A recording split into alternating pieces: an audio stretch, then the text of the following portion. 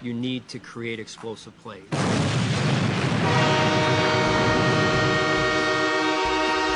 All aboard! Hey, good morning. Jeremy and Joe on WGR.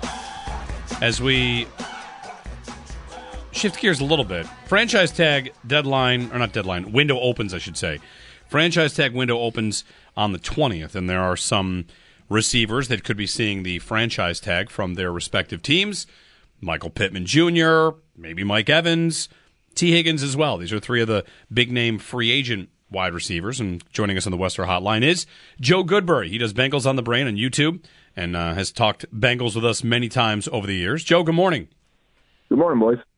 So Tee Higgins franchise tag, would you lock that in? You think that is expected for T?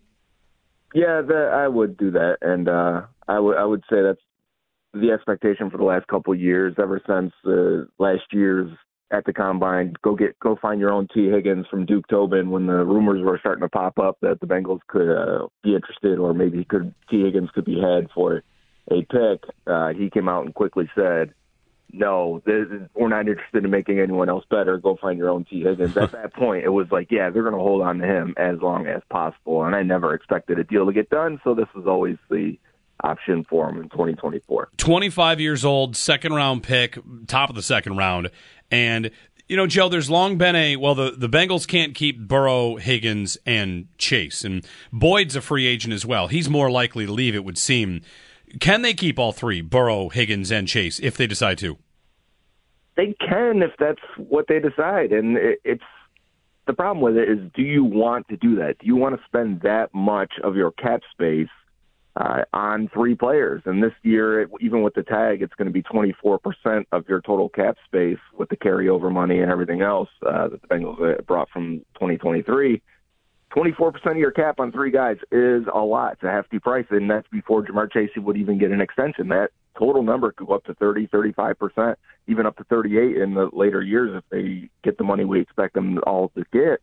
I just don't think it's an option overall, because the agent for Tee Higgins is David Mogoleta.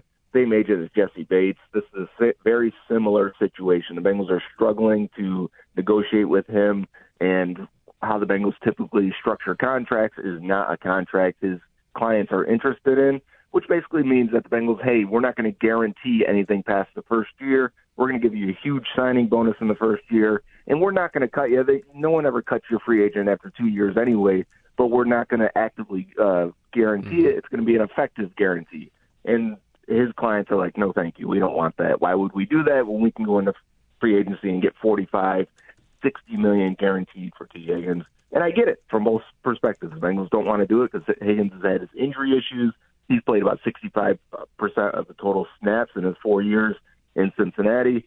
I think they want to protect themselves a little bit, and of course he's going to get paid if he ever did hit the open market, because he's a 25-year-old receiver that's had 1,000 yards 3 out of the 4 years. So I think both sides are at an impasse, and it's not going to be a thing that we really have to worry about if you can keep all three guys for the long term. Do you think, I think of the Steelers for this a little bit too. There was a way they would not do contracts that finally they changed for TJ Watt. There was one guy that finally, okay, if we're going to do business in today's NFL, maybe this is our breaking point.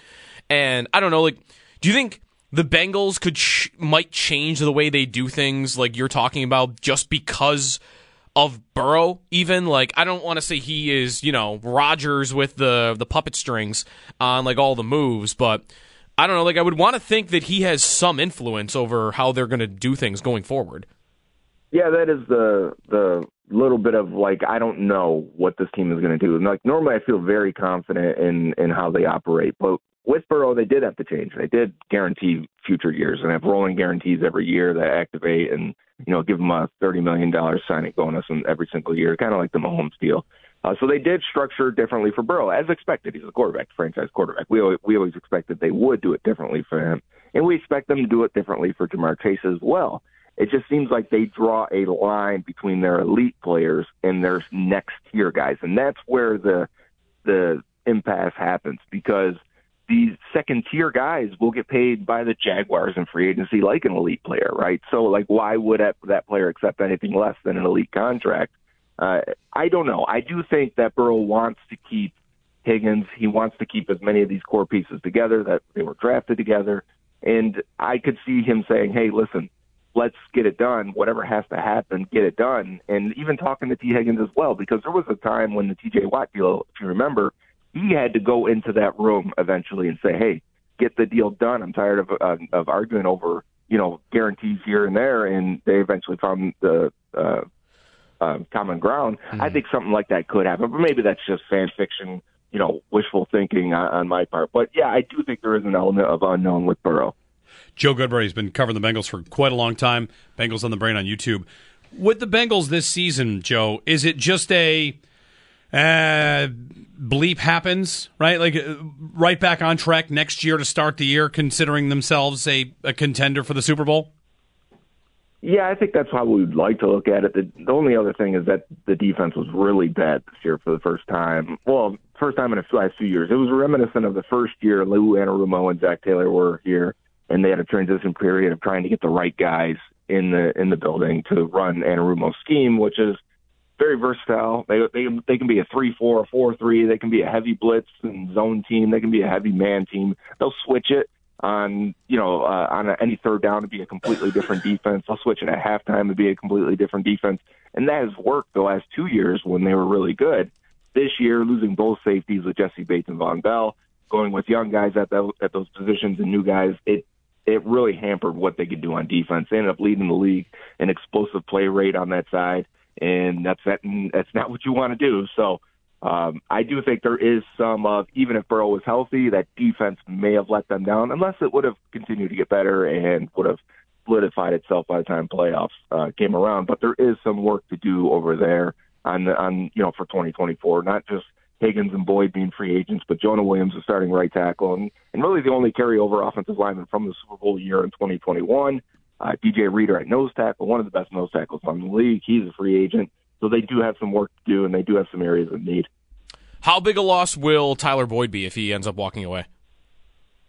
To be honest, I don't know that it's huge. And I like Tyler Boyd, and he's been a good player and a good slot receiver. I heard you guys talking about him yesterday. I think you were dead on about him just being not a guy that's going to bring you a speed element, not going to bring you much after the catch. You're not going to get the explosive plays with him. He had a few big high-profile mistakes in the Super Bowl, drop passes, running a wrong route, missing the second half of the AFC Championship game in 2022, which really hurt them because the Chiefs were doubling Higgins and Chase and just saying, hey, beat us with your backups at tight end and wide receiver 3, and they couldn't get it done. So I think some people have soured on Boyd a little bit, but he's been a good, reliable player. I just don't think you can get him or take him on if you need speed, if you need the explosive plays to return to your offense. He's not going to bring it back. He's not going to do it, and especially for $8, $9, $10 million a year.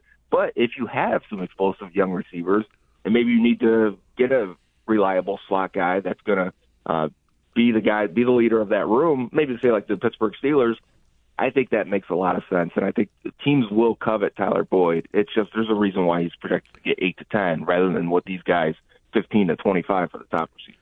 Joe Goodberry, when we talk about the Bengals' 18th pick in the draft, top 2 needs, what do you think are the most 2 likely spots that they go for? Yeah, as we sit here today before free agency, obviously that'll change everything. Right tackle and defensive tackle. Right tackle because you need a starter, you need to protect Joe Burrow, you need to limit the amount of hits he's taking, and when he is kept clean, he is as deadly as any quarterback in the league and in recent history. His numbers are insane when he's not pressured. They need to find a way to limit that as much as possible. And Jonah Williams is a free agent, and I do not expect them to find common ground there at all because of offensive linemen get overpaid in free agency, basically, and he'll get paid more out there than the Bengals are willing to pay him. So right tackle will be our probably betting favorite at pick 18.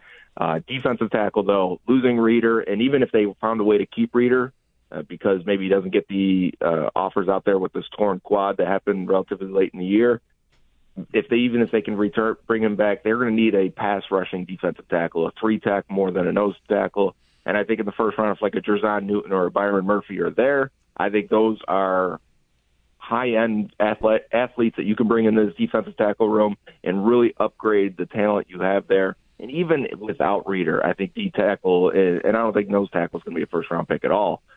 So, maybe T'Vondre Sweat from Texas in round 2 makes a lot of sense to me. Very good. Thanks, Joe. Thanks, boys. Joe Goodberry on the Western Hotline. Bengals on the brain. Been covering the Bengals for quite some time. Higgins stays with the franchise tag at least, and can they get it done long term? All right, good. I can draft him high in my fantasy draft coming up on Saturday. I've been raising my hand the whole time saying every time I hear that they can't keep all 3, I don't understand why that would be true. Especially if they're on different timelines. If you could sign Higgins and load up his money early, and then sign Chase and push his money a little late, you'd be fine. And he kind of pointed to it too. Like, we'll see if they do it long term. My sticking point on them is always just they're the cheapest team in football. But can Burrow make them change? Yeah. Can Burrow tell them, like, you're keeping him? Go offer him $20 million. Go do the deal he wants to do. He is one of this 3 right here. Like, you're keeping this together. I signed up here with, the impression that we were going to be chasing Super Bowls. You're not going to go cheap on Tee Higgins because you want to structure it a different way than every other team in the league does. That said, if we were talking about that scenario, there'd be plenty of merit to let him walk and draft one. Stay cheaper. A 4th and a 5th-year option. Like, Higgins doesn't have as a second-round pick, Higgins doesn't have a 5th-year option. If he did, here's a great point between the difference between the first pick of the second round and the last pick of the first round. If he has a 5th-year option, you are paying him this year, like 15? Yeah. 20? No, under that. What's a 5th-year option for a receiver that's made 1 Pro Bowl? Has he made a Pro Bowl? Probably. But it's not. I just had his spot track page open. 5th-year option for Tee Higgins this year. What would it be for a receiver? Because he doesn't get a 5th-year option because he's a second-round pick. Right. I'll find that. I've got Spot Trek's 5th-year option page. I see 16.8 for last year. Okay, there you go. Under the franchise tag. Yeah. Considerably. Yeah, lower than the franchise tag for sure. 803-0550. Pick of the week coming up. Got 17.9. Okay, there you go. 17.9. So about $5 million less. What's the franchise tag for receiver this year with the window opening in 2020? Or sorry, 2020. Ugh, on February 20th is what I was trying to say. Franchise tag for wide receiver is still the number 2 franchise tag in the league? I just see projected north of 20. All right. That's all I see. 803-0550 to join us, and 1-888-550-2550. Pick of the week when we get back. The Bengals, meanwhile, are the 3rd favorite to open the season at Arrowhead on kickoff night. Chargers and Ravens ahead of them in the odds, and who will play in Kansas City for the opener. It's Jeremy and Joe on WGR.